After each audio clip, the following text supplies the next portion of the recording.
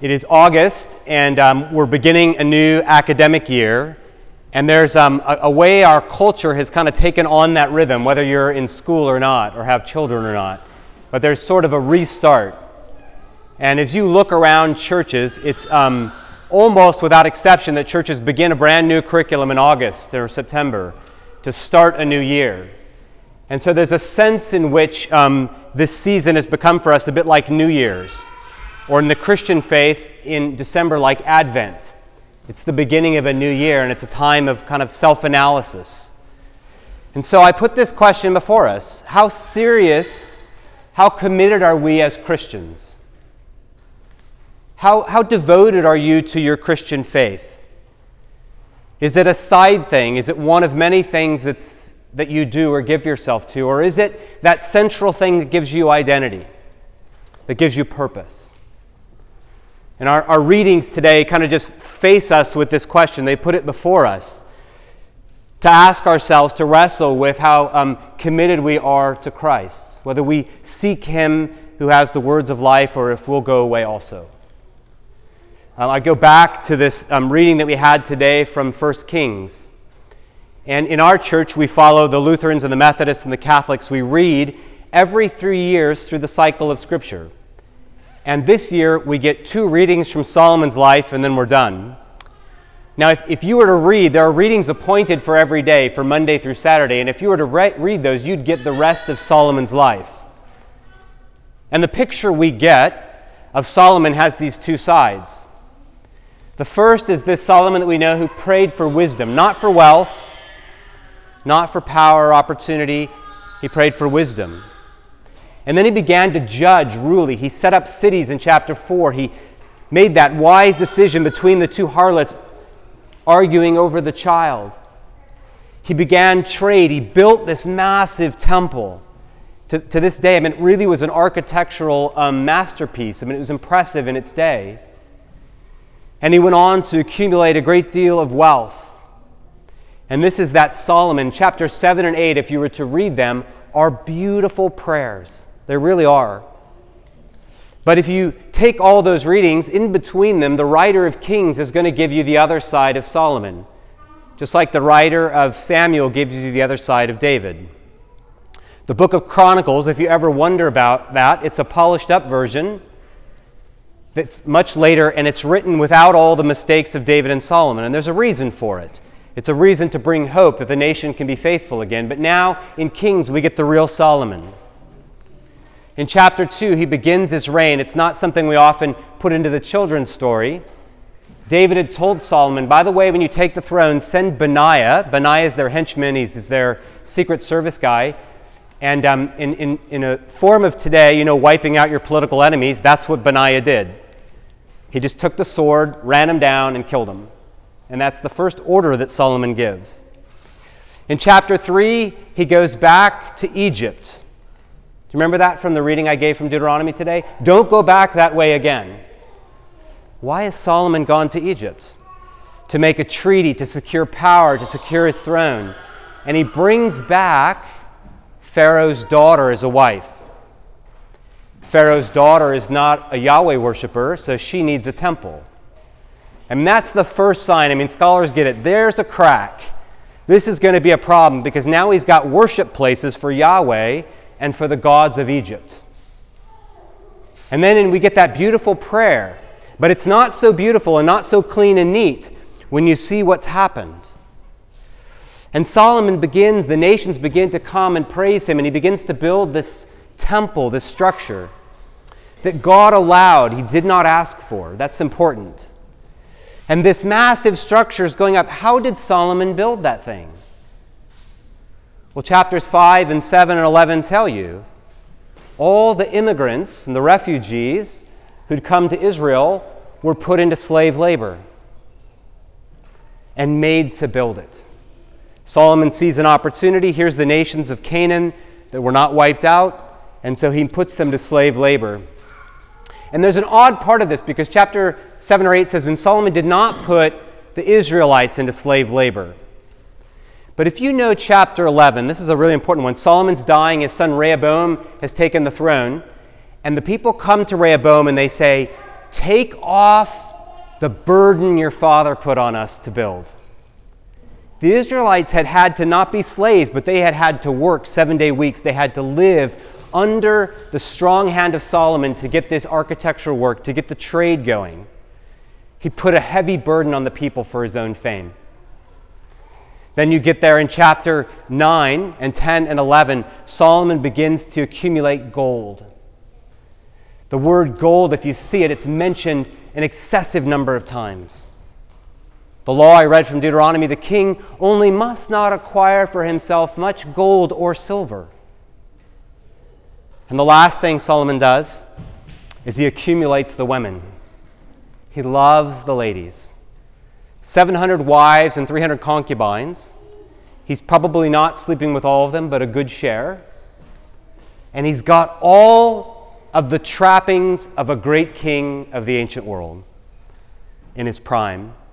And the writer of Kings add, and the women whom he married from foreign nations led his heart away from the Lord, and he followed him no longer. It's this unraveling of Solomon's life as he gains political fame and success in the world. The steps that our culture gives us to get to fame, to success, to security, to get a name, to get a pension, to get your kids into good schools. Solomon's just marching up that thing on the backs of his nation, on the backs of his faith. Because he can't let go of that secure kind of grasp on worldly demands and needs. He wants, as the old proverb has it, to run with the hare and hunt with the hounds. His prayers are sincere and beautiful, but his idolatry and his coveting and his hoarding is brutal and sad. Solomon wanted both worlds. We move ahead to John chapter 6 today. It kind of just leads us right there to the gospel with Jesus. And James preached for us last week. I wasn't here. I was at the wedding with Kelly and Quentin. But I know he preached on the bread of life. That Jesus has said to the crowds, I am the bread of life. He who eats my bread and eats my flesh and drinks my blood will never thirst again. And the people say, give us this bread always. And this is the hard saying that Jesus is responding to. The disciples said, this is a hard saying, and they began to leave him. Now, to borrow some of James' context, I don't know all of what he covered, but there's a couple of things that are going on here. These people had come, and when Jesus fed the 5,000 in John 6, the Jews knew very well that this is a Moses figure. This guy just put a bunch of manna on the ground, and it's coming out, and there's 12 basketfuls left. There's a prophet on the scene. They know that. And Jesus faces them and says, you seek me not for signs, because you ate and you were filled. There's a kind of Solomon here. You come because you want food, but you're not ready to follow me. You're not ready and prepared to leave and believe that I'm greater than Moses. The people want their old temple. They want their old religion, and they're not ready to give it up for this wandering, poor-looking, simple man from Nazareth. And they leave and go back to their Judaism. They go back to their old life. And Jesus puts it to his disciples, and he puts it to us. Will you leave me too? And that's the test of the serious Christian faith. After the sermon, I always take about 30 seconds of silence for you to sit. And this is our task today. When I look at my checkbook, when I wake up in the morning, and I think through the agenda for the day, what fills that in? What is the first thought in my life? What gains the time in my evening after work? Is it the words of life and Jesus and fellowship with his people? Or is it all these other things that Solomon chased? Is it the success in life? Is it my grades? Is it my security in my home? Is it my friendships? Is it my television shows? Is it my computer? I mean, these things all stand before us, and we stack them up and we build security around them. And Jesus puts his disciples, will you run away and be safe and comfortable, or will you follow me? I suspect, James, you might have said this, but to eat his bread, to eat his body, and to drink his blood was a familiar Jewish form of speech to say, will you follow me on my path? Will you be like me in walking down this road? And that bread and that blood, John will show us very clearly, means a life that goes to the cross. In the early church, to be a serious Christian meant I'm going to stand and be suspect to being imprisoned, beaten, and killed. Today, we have this huge spectrum of Christianity. You can be safe anywhere along it. And most of us are probably most identified for our political leanings, right? Christianity gets known for whether it votes right or left, what political causes it follows. But here's Jesus saying, will you step aside from all that and be a devoted follower? How do we do that? That's the question. How do I become a serious follower of faith? In that story of Solomon that we read about and David, there's a refrain. If you ever read the books of Solomon and Kings, as these kings come to reign and they end their reign, they're always judged by a comparison to David and their fathers.